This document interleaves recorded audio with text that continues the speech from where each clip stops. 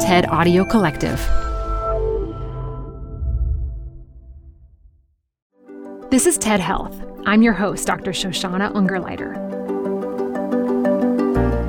It took less than a year for scientists to develop and distribute COVID-19 mRNA vaccines, with public reactions to this quick turnaround ranging from fascination to fear. But it turns out the technology at work in these vaccines comes from years of scientific research. In her 2021 TED Monterey talk, engineer, teacher, and innovator Kathryn A. Whitehead breaks down how and why the success of the COVID-19 mRNA vaccines will pave the way for future generations to treat or even cure future diseases. This show is brought to you by Schwab. With Schwab investing themes, it's easy to invest in ideas you believe in, like active lifestyle, healthy eating, wearable tech, and more. Choose from over 40 themes. Buy as is or customize the stocks in a theme to fit your goals. Learn more at schwab.com/thematic investing. Hi, I'm Ben. I suffer from a condition called writer's block. It strikes when I'm at work. That's why I choose Canva Magic Write. It works fast, generating texts in seconds, thanks to AI. Common side effects include increased productivity, compliments from coworkers, feelings of satisfaction. Now I can say bye-bye to writer's block. Ask your boss if Canva Magic Write is right for you at canva.com, designed for work. Support for this podcast comes from The Wonderful Company. If that name doesn't sound familiar to you, you probably know the pistachios that come from this company. Wonderful Pistachios is one of the highest protein nuts.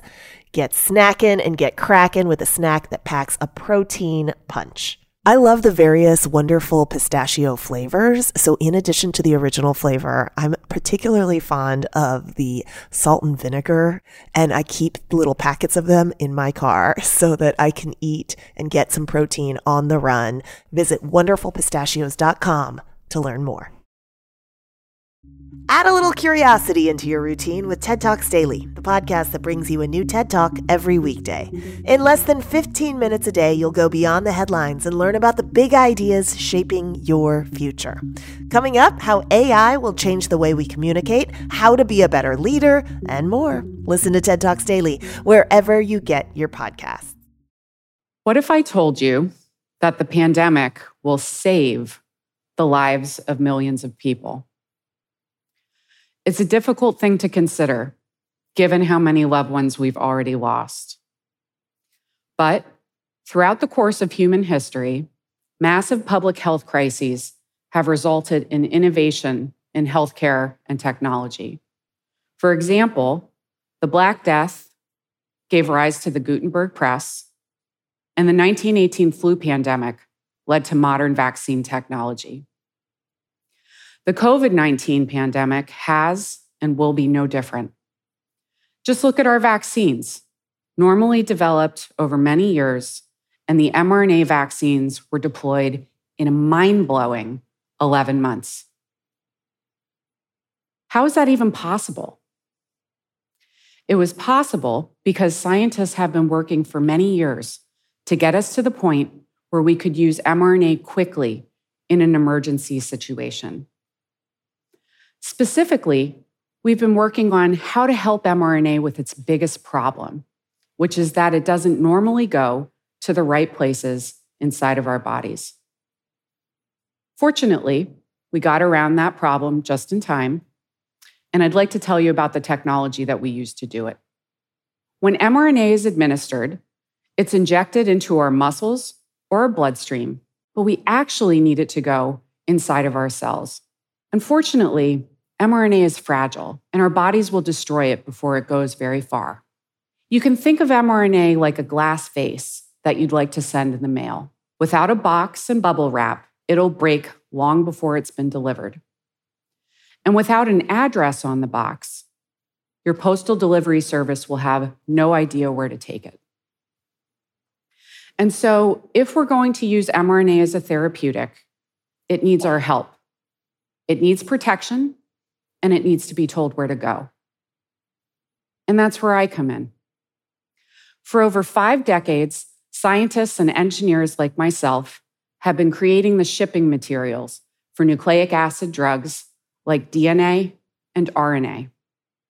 Through trial and error, we've created packages that deliver intact bases to the wrong address, that deliver to the right address, but with a broken base, packages that get ripped apart by attacking dogs, and packages that throw out the mail carrier's back. It's taken many years to get the science right. Let me tell you the result. These tiny balls of fat that we call lipid nanoparticles. Let me tell you what they are and how they work. So first of all, nano just means really, really small. Think of how small a person is compared to the diameter of the Earth. That's how small a nanoparticle is compared to the person. These nanoparticles are made up of several fatty molecules called lipids. Fat is an awesome packing material, nice and bouncy. Interestingly, our cells are also surrounded by fat to keep them flexible and protected. Years ago, scientists had the idea to create lipid nanoparticles that would act like a Trojan horse. Because the lipids in the nanoparticle look similar to the membranes that surround our cells, the cells are willing to bring the nanoparticle inside, and that's when the mRNA is released into the cell. So what exactly are the lipids in these nanoparticles? There are 4 ingredients in addition to the mRNA, and I'll tell you about each one. First, there's a lipid called a phospholipid. This is the primary ingredient in our cell membranes, which are the walls of fat that separate the insides of our cells from everything that surrounds them.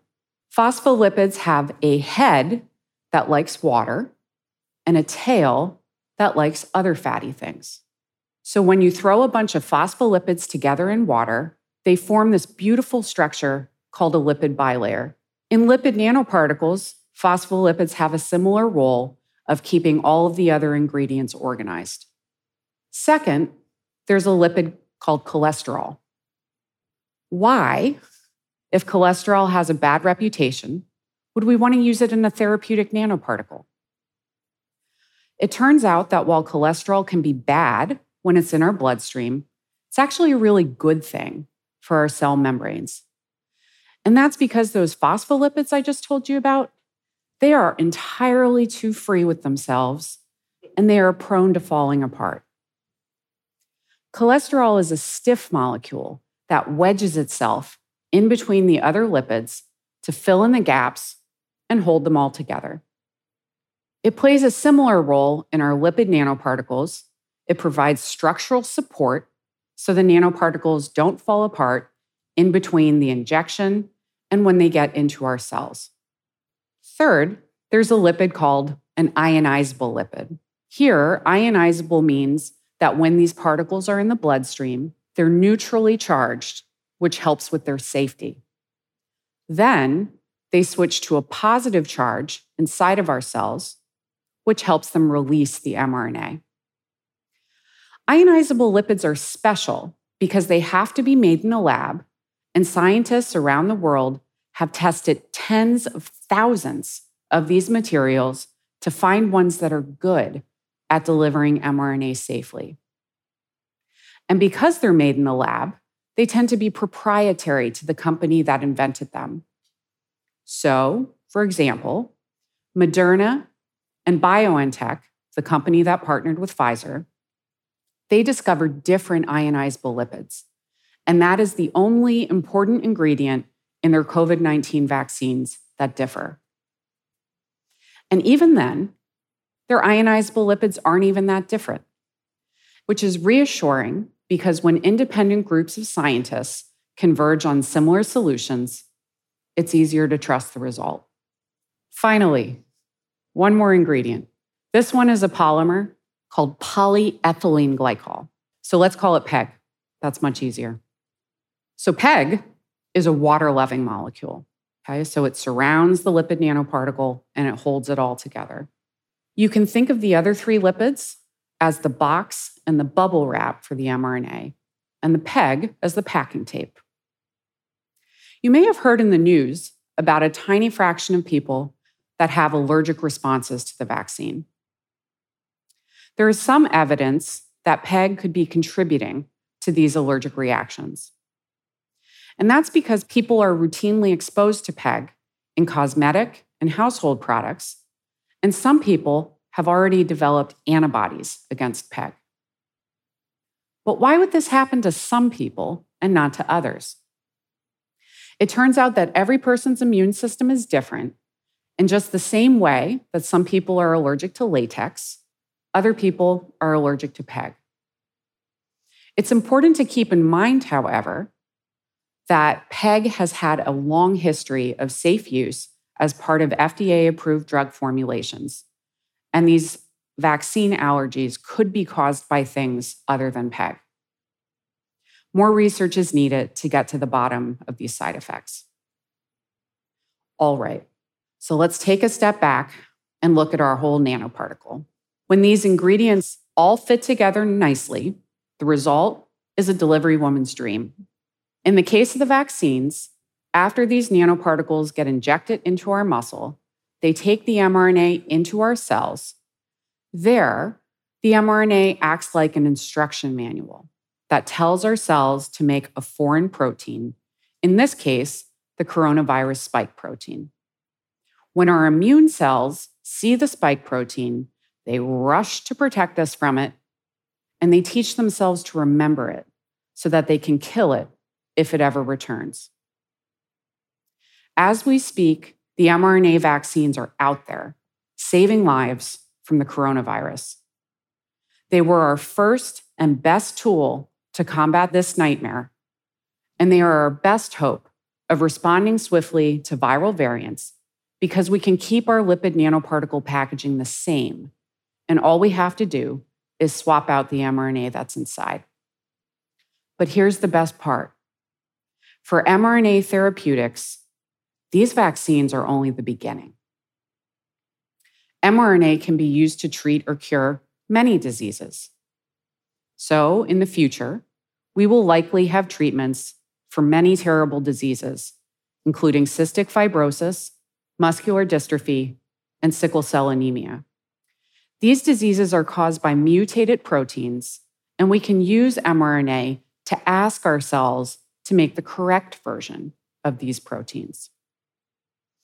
We'll have treatments for cancer, breast, blood, lungs, you name it. We'll use mRNA to teach our immune cells how to find and kill cancer cells. And then, if we're lucky, we'll have vaccines against some of the most deadly and feared pathogens across the globe, including malaria, Ebola, and HIV. Some of these products are already in clinical trials, and the success of the COVID-19 vaccines will pave the way for future generations of these therapies. This is how the pandemic will save the lives of millions. It catalyzed the most rapid vaccine development in history and brought to life a niche, previously unapproved form of technology. And in our desperation, we gave that technology a chance. Now, we're collecting long-term safety and efficacy data from hundreds of millions of people.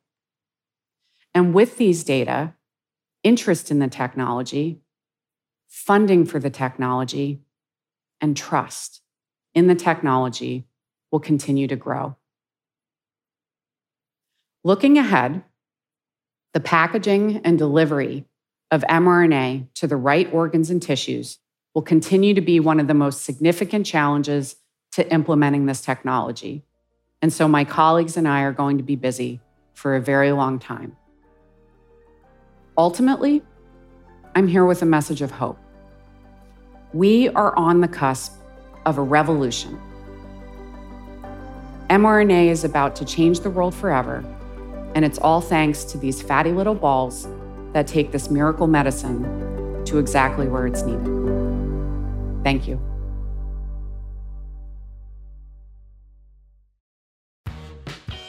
You're growing a business, and you can't afford to slow down. If anything, you could probably use a few more hours in the day. That's why the most successful growing businesses are working together in Slack.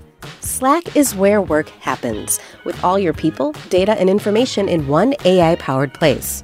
Start a call instantly in huddles and ditch cumbersome calendar invites. Or build an automation with Workflow Builder to take routine tasks off your plate. No coding required. Grow your business in Slack. Visit slack.com to get started.